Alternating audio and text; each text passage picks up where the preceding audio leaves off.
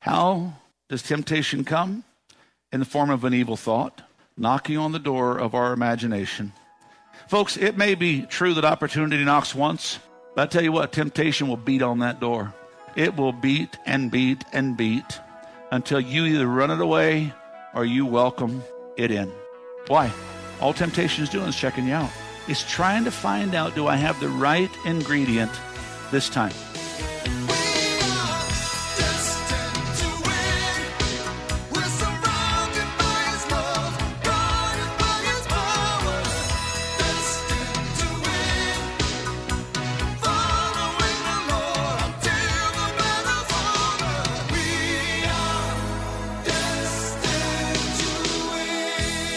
Welcome to the Destined to Win podcast with pastor and teacher Tim Masters. Pastor Tim is the senior pastor of Victorious Life Christian Center in Flagstaff, Arizona. I'm Joe Harding, inviting you to join us for worship services Sunday mornings at 10 at 2615 East 7th Avenue across from Cal Ranch. For more information on the ministries of Victorious Life Christian Center or to make a donation, visit us online at vlccaz.org. That's vlccaz.org. Now, with today's message, here's Pastor Tim Masters.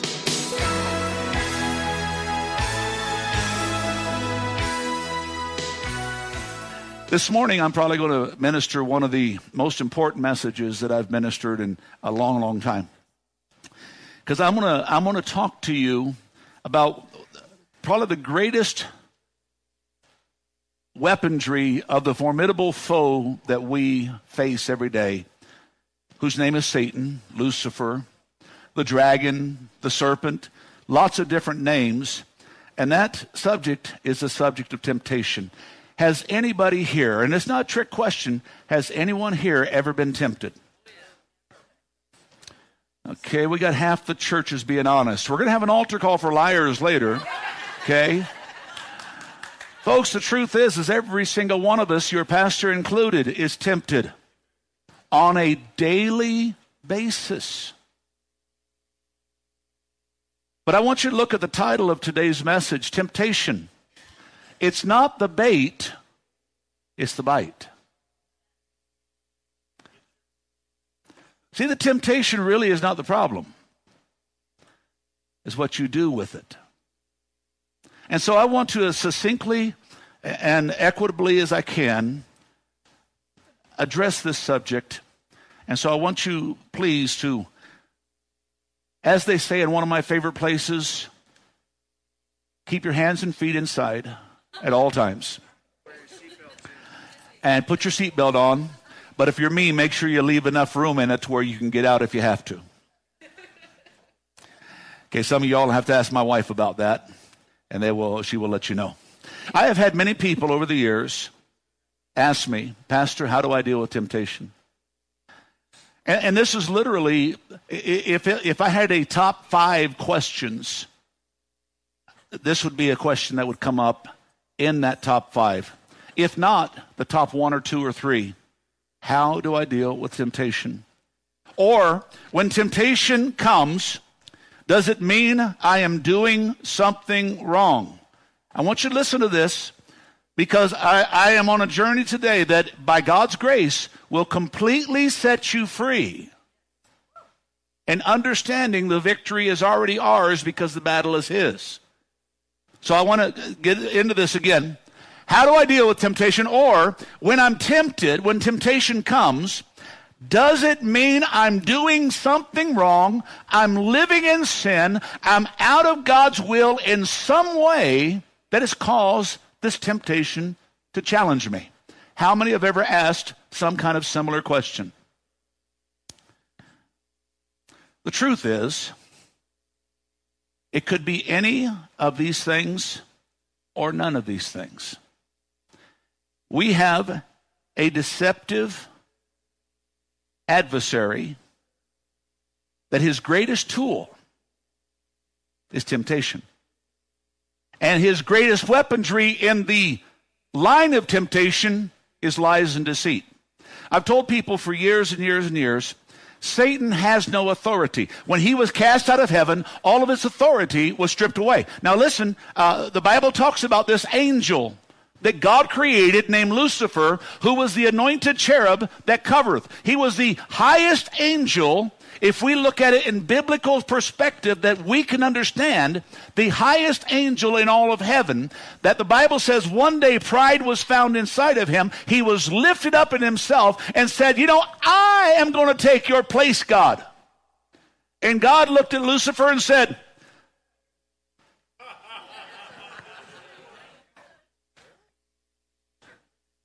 bye-bye. And Jesus in the book of Luke said, I beheld Satan like lightning cast out of heaven. In other words, when Satan said, I'm going to lift myself up, God said, well, you going down. Boom. You ever see lightning strike out of heaven? Just like that.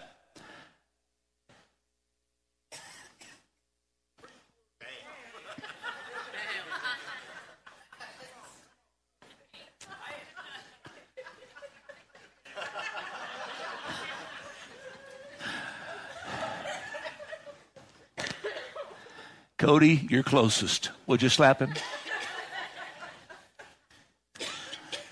Now let me take you someplace before we put these things. Let me ask you a question. I wonder, folks, I spent a lot of time in this book. Take that off the screen for a moment, please. I spent a lot of time in this book. And one of the most perplexing things that I have is when I spend time in the book of Genesis. Now, I want you to grab this, please. We all deal with sin. We all deal with temptation. We all deal with these different things that the enemy would try to do. But one of the greatest perplexities that I have is how, in an unfallen world, with a couple that walked hand in hand with God, God walking in the garden with them, and Satan was still able to deceive them. Now, we said, the devil made me do it. Folks, the devil can't make you do diddly or squat. He can't. All he does is puts out the bait, waiting for us to bite. You're going to grab this when I get done, and you're going to walk out of here today. It's not the bait, it's the bite. In an unfallen world. Now, let me tell you something. How did this happen? In your notes, I put a statement in there. I wonder how long Satan was in the garden. I wonder how long he was there before she bit. Can I tell you something? You don't just bite what shows up. Unless you're at a dessert bar. So dessert bar has got to be good, right? I didn't say the consequences are good, but okay. How long was the devil there? You know what I believe? Long enough for them to build a relationship.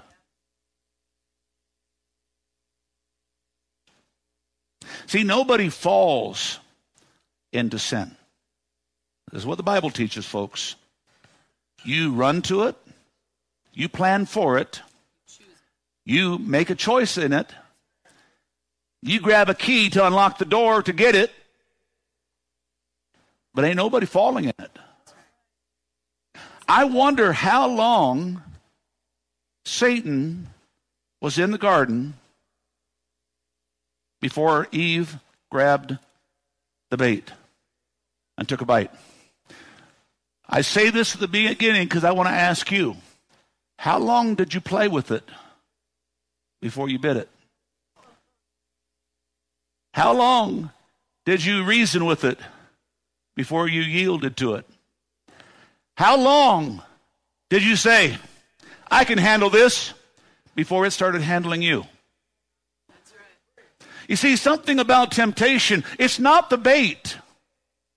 I use a statement that I have used for many, many years, and that is very simply, a devil exposed is a devil defeated. This is a biblical statement that once we know his operations, he's exposed. So we can see him every single time. But why do we still give in?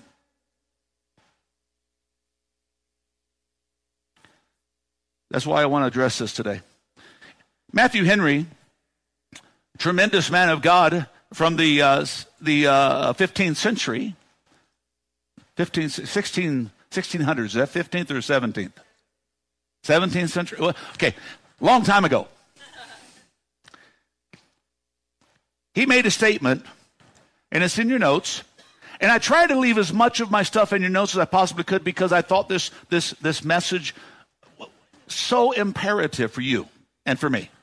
Okay, I don't say, folks, understand something. When I'm preaching these messages, sometimes it'll feel like I'm doing this, but understand there's three fingers pointing right back at me.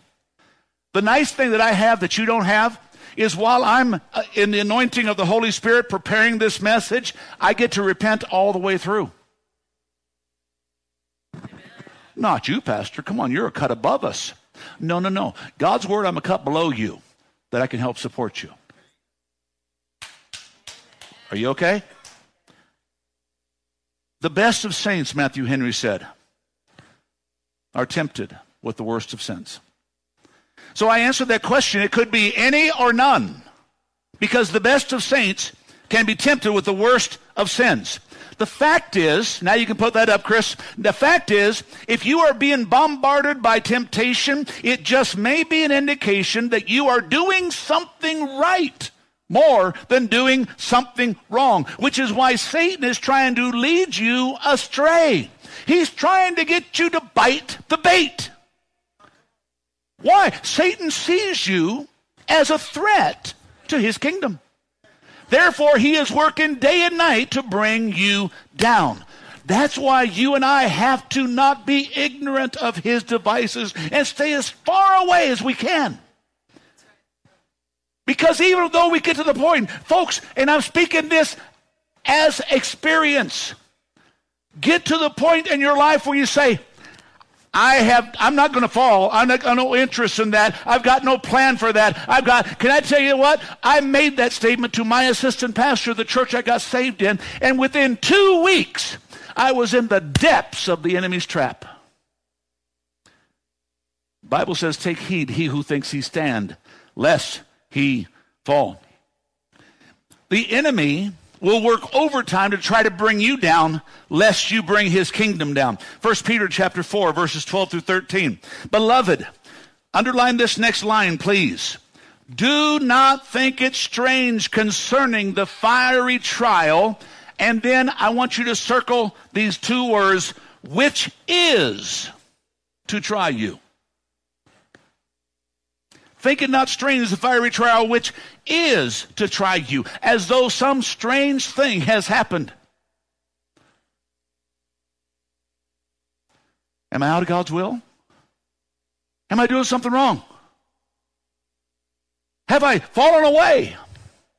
The scripture says it might be none of these. It could be all of them, but it may not be any of them. Why? Because fiery trials are going to try you. It's not a strange thing. Rejoice, though. Rejoice that I'm going through this. For the extent that you partake in Christ's sufferings, then when his glory is revealed, you will be glad with exceeding joy. James 1 says it this way, my brethren, count it all joy when you fall into diverse trials, various trials. Circle that with me, please. Everyone. Count it all joy when you fall into various trials. Can I say it again? Count it all joy when you fall into various trials. Why should I be happy that I'm going through this? The next line answers a question. Because the trying of your faith produces patience. I like to tell people that patience is one of those words we find in Christian cussing. I have people over the years tell me, Pastor, I'm never going to pray for patience. Well, can I tell you, it doesn't matter if you pray for it or not. God's going to give it to you. You know why? Because the Bible says we have need of patience. Look at somebody and said, he is going to talk about me this morning, isn't he? Is that right, Jim? You got it? Yeah. James. Think about it. I have need of patience. And how do I get patience? Trials, testing, persecution. And then it says these interesting words, but let patience have its perfect work. You know, God says stop whining and complaining about it and go through it. Stop looking for everything to blame about it and go through it. Stop trying to say it's this person, this thing, that thing, and just walk through it. Because he says these words, that when it's complete, you'll have a handle on it. Am I making any sense this morning so far? I've just started, but I promise to get you out of here. Number one. I'm going to make a statement, and I'm not sure how I left it in your notes, but I left it in my notes this way. Temptation is tempting. Somebody look at somebody and say, duh. Temptation is tempting. Why is it tempting? Very simply, it is wanting what you don't have. That is what's alluring. How many here have ever been told you can't have something, and then you thought in yourself, really? Okay, by the chuckling, I can think I have covered just about everybody. Okay, my example here is, have you ever been on a diet? Has anybody here ever been on a diet? You know, starting a diet's really good when your belly's full. But you wait until that belly empties up. How many know that diet ain't so happy? Now, some of you skinnier than I folks out there, just be quiet.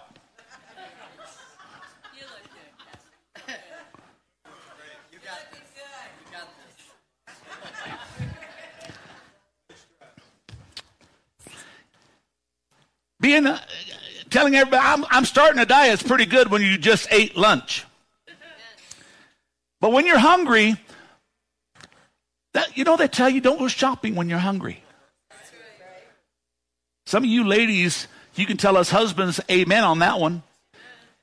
You send your husband shopping when he's hungry?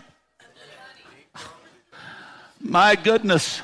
It doesn't matter if Blue Bunny ice cream's on sale or not. You be bathing up for that one. Or whatever you're...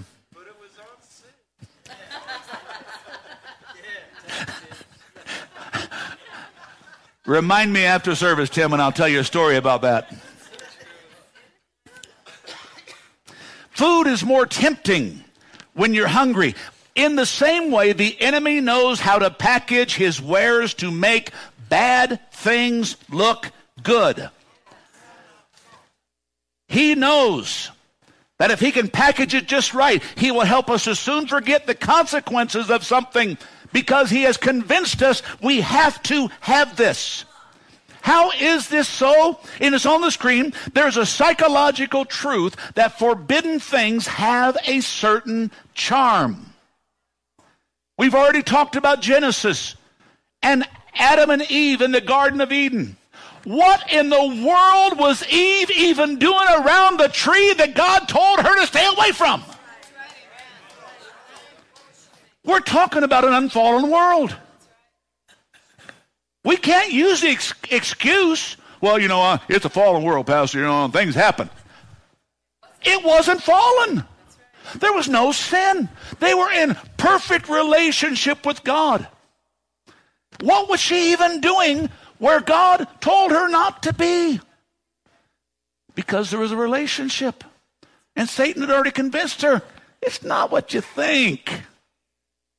How many have ever got into a situation, hey, I can handle this. Don't look at me like that, bunch of lying eyes out there. You ever got it? I can handle this. You ever been there, Jeff? Oh, yeah. Pastor Ray? No, not Pastor Ray. Sherelle? Yeah.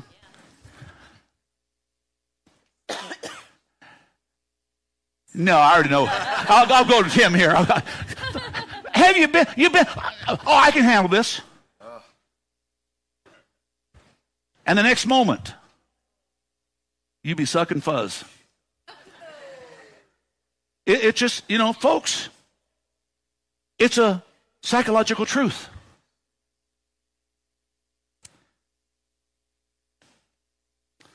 The fact is, you and I are attracted to things that we should avoid. Now I'm going to take another myth and I'm going to throw it away.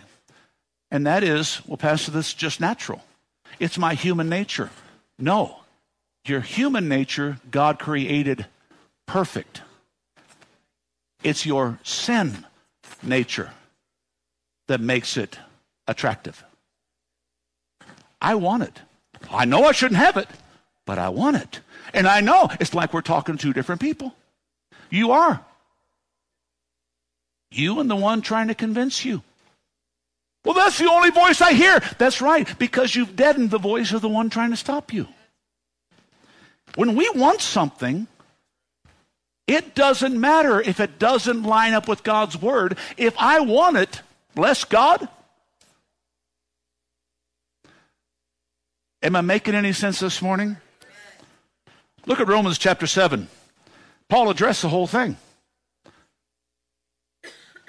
I do not understand what I do. He says, what I want to do, I don't do. But what I hate, I wind up doing. Why do I do what I want to do, what I don't want to do? Look what it says here.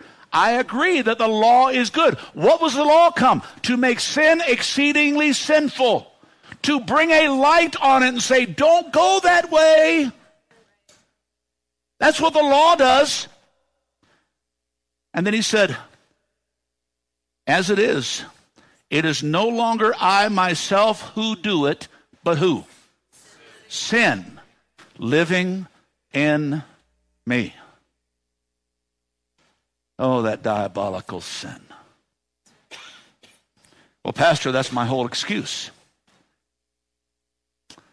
Folks, you got to choose between the bait and the bite. And when we bite the bait, we give in. I don't want you to raise a hand.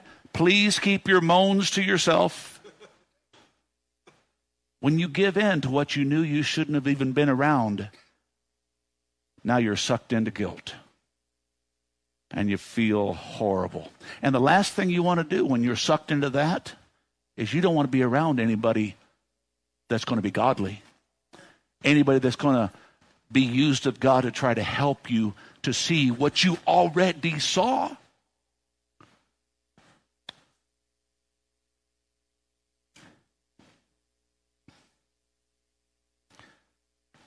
Let me inject this here in your notes. It's on the screen. We need to know there is no sin in being tempted. It's not the bait that constitutes temptation. It's the bite. When you give in to temptation, that's when you sin. The book of James says a man is tempted when he's drawn away of his own lust and enticed. Temptation, when it's accomplished, becomes sin, and then sin becomes death. Are you with me this morning? The second thing that I want to look at just quickly, and I want to reiterate this again. It doesn't say it exactly in your notes, but I want to say it again. Temptation is tempting. You say, Pastor, that's kind of redundant. You say that. Really? If we don't understand that temptation is tempting, why the heck are we going to go follow it? It is tempting. It is alluring. But let me give you a ray of hope and understanding. It can also be strengthening. Temptation can also be positive and have a positive effect in the life of a Christian. It can make you stronger. You notice I say the bait, not the bite. The temptation, not the giving in. James 1:12 says these words, blessed is the man who endures temptation. Would you underline that in your book, in your notes, please? Blessed is the man who does what? Circle that word, those two words. Endures temptation. What's the Bible say? You're going to be tempted. Blessed is the man who endures it. For when he has been approved. That word approved means when he's been shown genuine. When he has been shown that he really wants, she really wants to do what's right.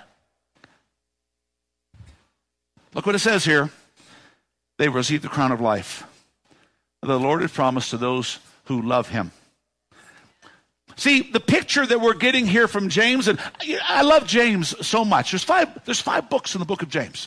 Okay? 5 chapters.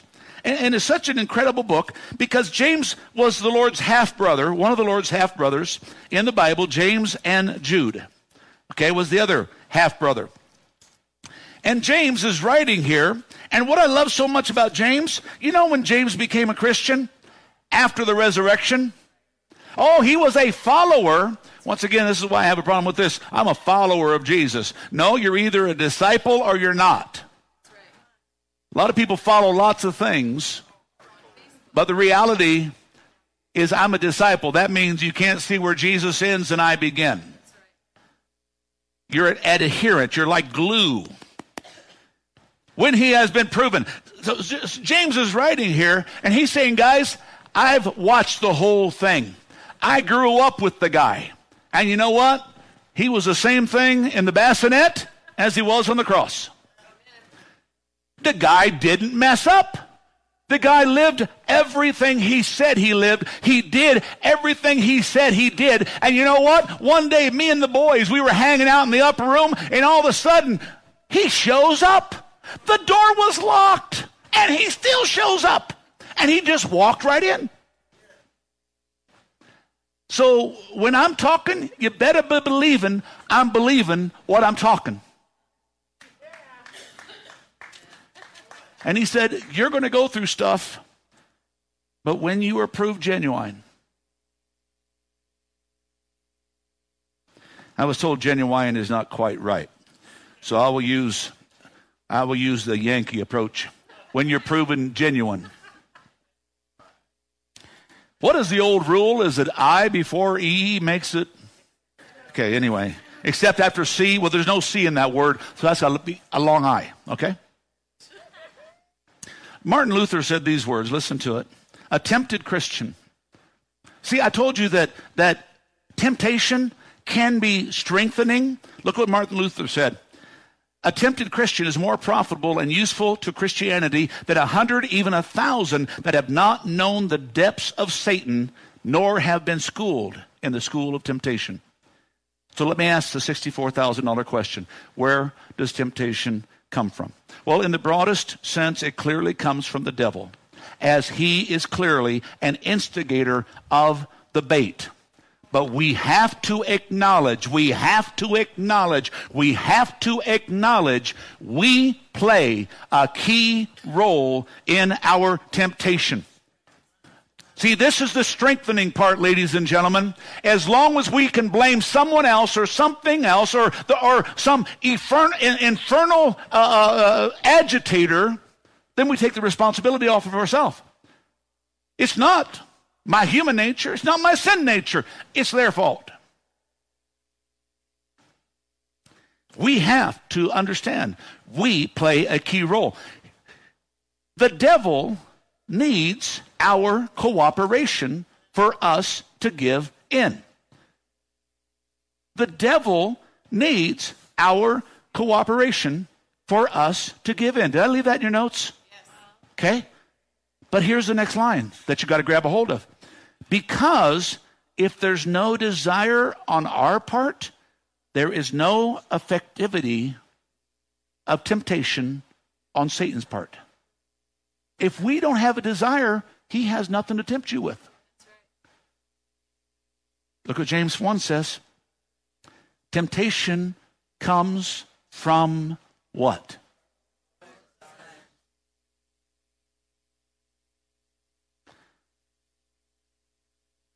David, does that mean I can't blame the devil anymore? Flip Wilson had it all wrong. He did. He had it wrong. Does that mean I can't blame my wife when I do wrong? Yes. You wives miss a great place to shout amen there. You mean I can't blame my dog?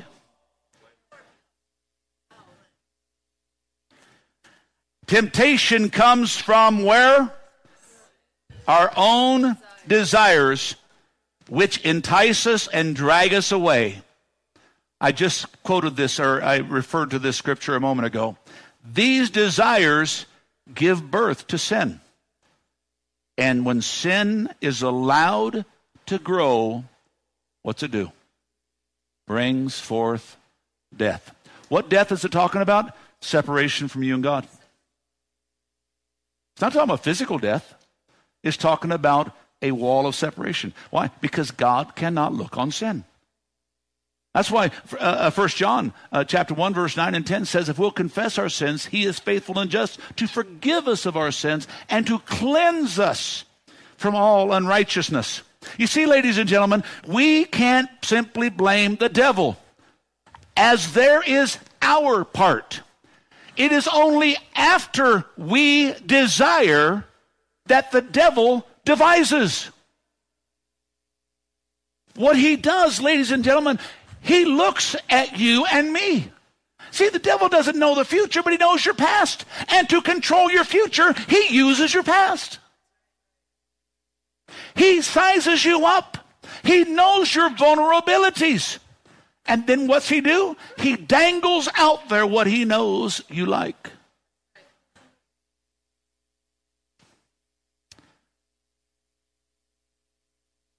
Man, this is good preaching. I'm glad I came today.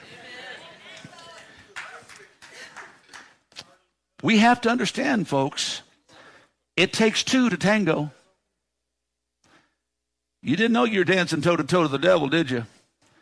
It takes two to make temptation successful. And look at somebody and say, I guess I'm one of the two, aren't I? How does temptation come? In the form of an evil thought, knocking on the door of our imagination.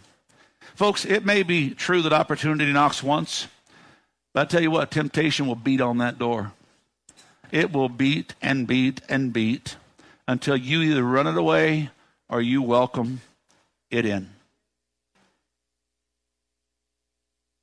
Why? All temptation is doing is checking you out. It's trying to find out, do I have the right ingredient this time? Contemplating, you may be thinking, well, I'll never do it. I just need to do this for research. I need to understand a little bit more how this works. So that's why I'm into this program on the computer I shouldn't be in.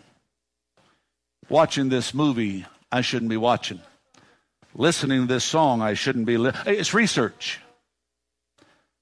I wonder if that's what Eve was doing on that day. She's standing right next to the tree that God told her to stay away from. I'm just researching.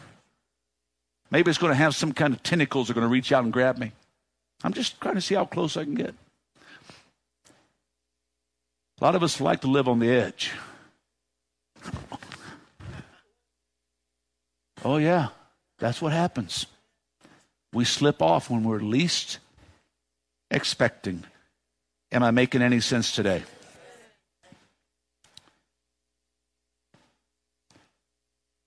What makes temptation so difficult for so many?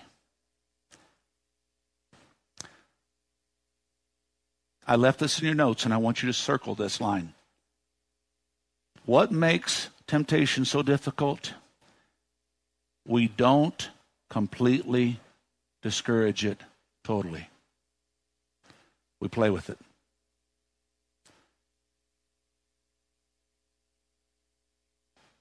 This is why God's word tells us in 1 Corinthians, cast down imagination. Anything that exalts itself above God's word. Which brings us to the next step. Because you're almost hooked. If he can get you just to dwell on it, if he can get you just to think about it, then you're almost hooked. Why? Because it's appealing. It's stimulating. Man, she paid attention to me. My wife doesn't pay attention to me. My husband doesn't pay attention to me. It's got the bait out there. It's got it out there, and it's dangling it. And like that big old wide-mouthed bass, I know I can't do this. I know I shouldn't do this. I know the consequences if I do it. But man, it looks good. You're almost there. You're ready to bite. Well, Pastor, what's the big deal if I bite? That's when the delusion comes. Now you've got to justify what you bit. You've got to qualify. You can't let anybody think that you're the fool. Did I tell you this would be a very important sermon? Now we got to stand. I didn't give in to anything. I wanted it. It was made for me. Oh, if God didn't want me to, he would have stopped me.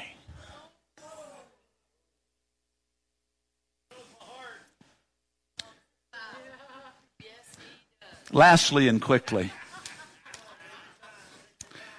I want to ask you a question.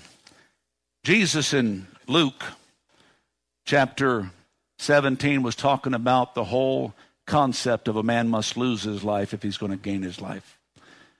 And in the middle of the passage, you can read it later in Luke 17, he makes this statement, remember Lot's wife. Out of the clear blue, he throws in, remember Lot's wife. What did Lot do? I can get a whole new sermon out of this, folks, that Lot didn't do his due diligence with his family.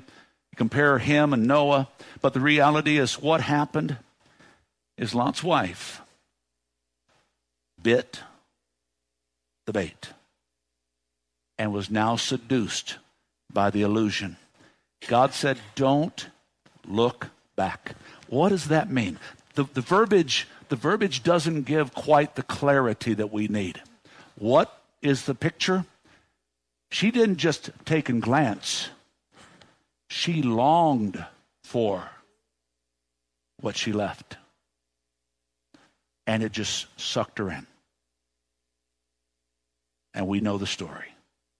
We have to recognize, and I want to quickly get through this last part. We must recognize that at times the enemy is really a frenemy. Psychology 101 states very clearly that to overcome a problem, you have to admit that you have a problem. Well, Christianity 101 takes it a step further. To overcome a problem, you must admit you are the problem. Sin in me is the problem. Mark chapter 7, look what it says here. It's not what is, it's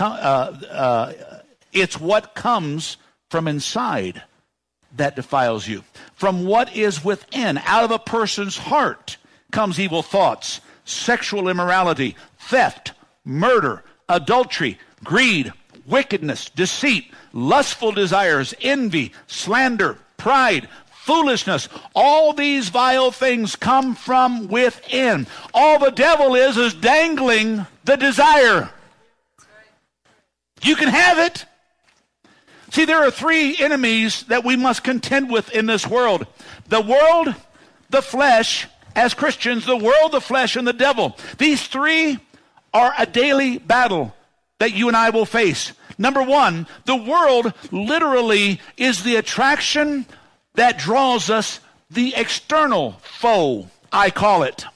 The flesh and its evil desires are what I call the internal foe.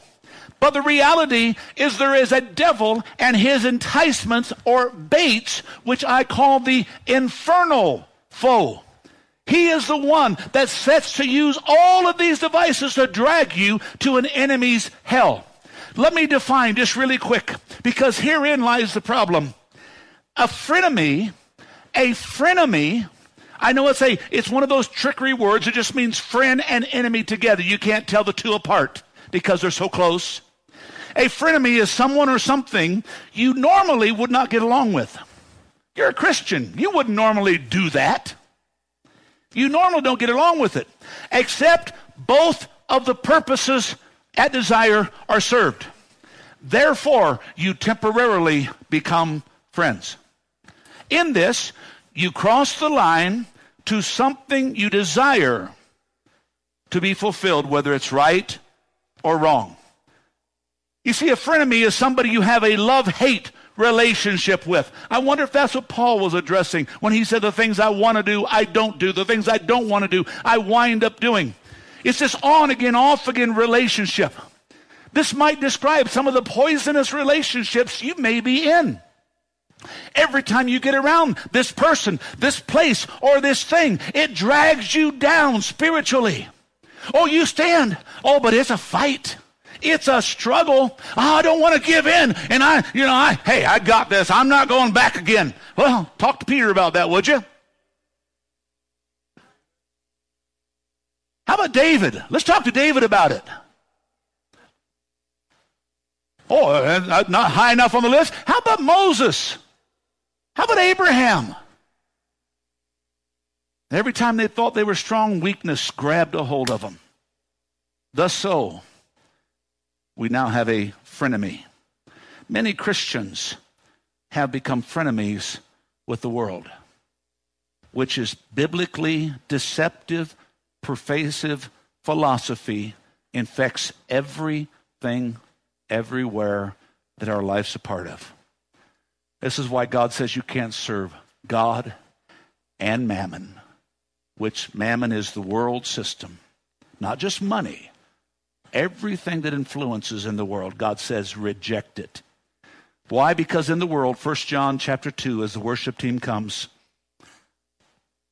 the world offers only a craving for physical pleasure, a craving for everything we see, a pride in our achievements and our possessions. He said all these things are not of the Father, but are of the world. And you can't serve both. Once you bite the bait, you get sucked into the delusion. Am I making any sense today? So what do we do? What do we do? How do we overcome or defeat temptation? Take your eyes off your notes, please. I want you to look at me. How do we overcome and defeat temptation? I'm going to say it, and I'm going to say it very purposely, candidly, biblically, accurately. You don't, and you can't. He did, and he does.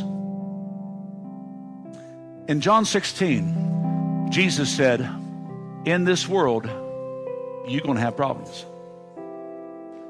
In me, you're going to have peace. Because I overcame the world. No place in the Bible does it tell us we're not going to deal with stuff. How do we overcome and defeat? We set our lives in Christ. Fully, completely. We set ourselves in God's Word. It says, flee.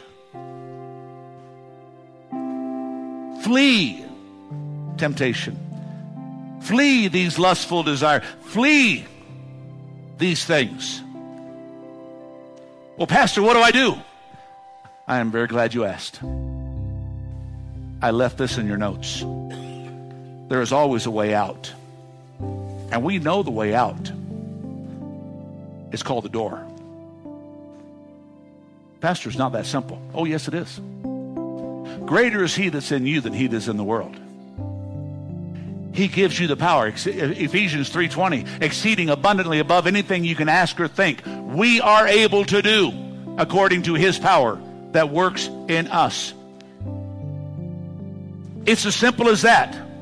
It's as simple as clicking the little red button on your television remote.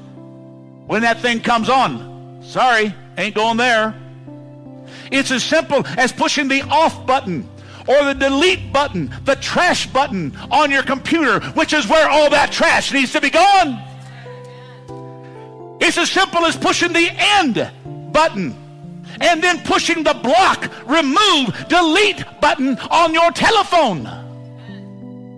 Well, Pastor, you don't understand. They have ways of getting in. That's right, but I have Jesus, and he can get me out.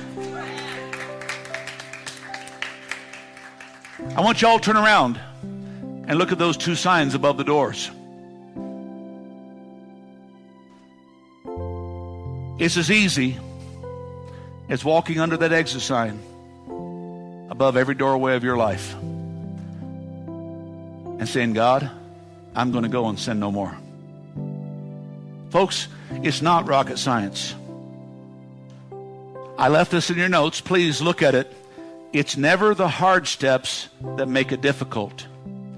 It's the difficult steps that make it hard. What do I mean? What makes it hard is what we make difficult. And what do we make difficult? We don't want to stop.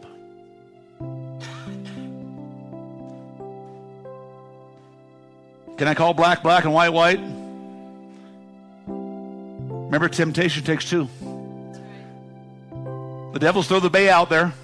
That bait might be a bottle. That bait might be one of the stupidest things that I ever heard of, legalizing marijuana. Don't get mad at me if you use it really, legitimately, honestly, for medicinal purposes. Praise the Lamb of God. God created the plants of the earth for a purpose. But if you walk around with a card in your pocket and you know that card ain't doing it. Pastor, you're meddling. That's right, and I meddle real good. I'm trying to say, folks, there's a bait. And that bait might be in the form of a card. It might be in the form of a free pass. It might be in the form of this, that, or the other thing. The reality is sooner or later, I have to decide, you're not coming in anymore, devil. I know your stuff. Can somebody say amen? Amen? Am I making any sense today? What makes the hard difficult is we don't want to. Yet if we choose to, we simply need to take practical yet radical steps in the right direction. And that's away from temptation.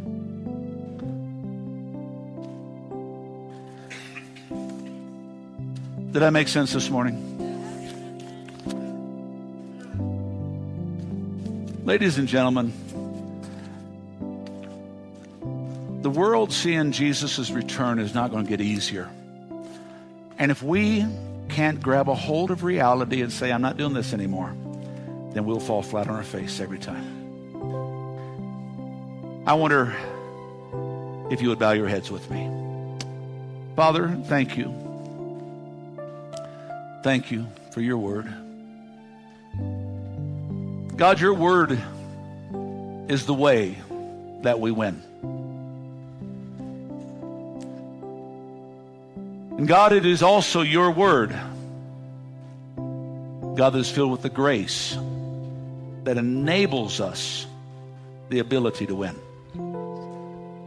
And God, this morning, there's some of us, God, we need to get a win under our belts. We've given in, given up, and given out too many times. And God, we understand. God, before Pastor even preached this message, before this thing was even brought, God, I looked in the mirror and I knew the problem wasn't outside of me. The problem's inside of me. God, help me to deal with the hard thing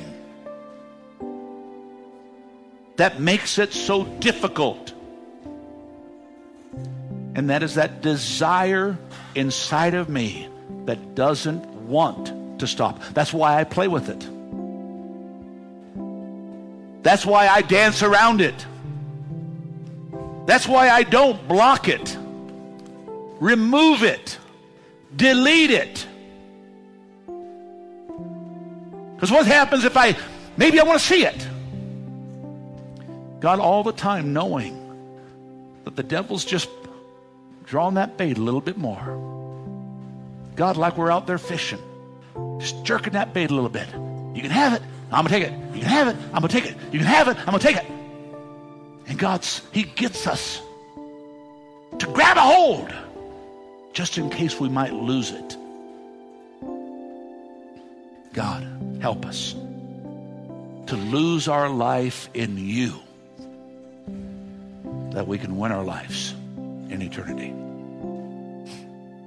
Heads bowed and eyes closed just for a moment. Are you here and you're dealing with this stuff? I don't know who you are as far as your personal life outside of this building. I don't know. But I do know that Jesus knows. And Jesus wants to meet you right where you're at. If that's you, I'm not going to ask you to come forward. I'm not going to ask you to come to the altar. If you feel like you need to, we're going to have an altar team up here at the end of service. Judy and Bill, they're going to be up here praying for people. We'll have some of our other leaders that'll be here to help you. But if you're here, and I don't want anybody looking around, I want every head bowed and every eye closed. If you're here and you find yourself at that same crossroad every single day, week, month, and you're saying, Pastor, I'm tired of being here. I'm going to say a hard thing. You're there because you got yourself there. Now it's time to do the difficult thing. And this to say, I'm not going there anymore. Say, Pastor, it's not that easy. Yes, it is. Yes, it is. The greatest power of eternity operates in your life. There is a devil that tries to act like a lion, but he ain't. He's all bark and no bite. The bite has to be us.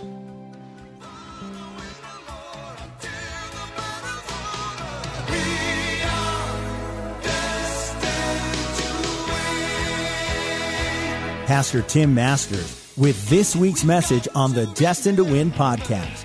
Destined to Win is made possible with the prayerful and financial support of those destined to win. To donate online, visit vlccaz.org. That's vlccaz.org. Destined to Win is a production of Victorious Life Christian Center with services Sunday mornings at 10 and Wednesday evenings at 6:30. Join us at 2615 East 7th Avenue across from Cal Ranch. I'm Joe Harding. From Pastor Tim Masters and the congregation at Victorious Life Christian Center, you're invited to join us here next week for another edition of the Destined to Win podcast.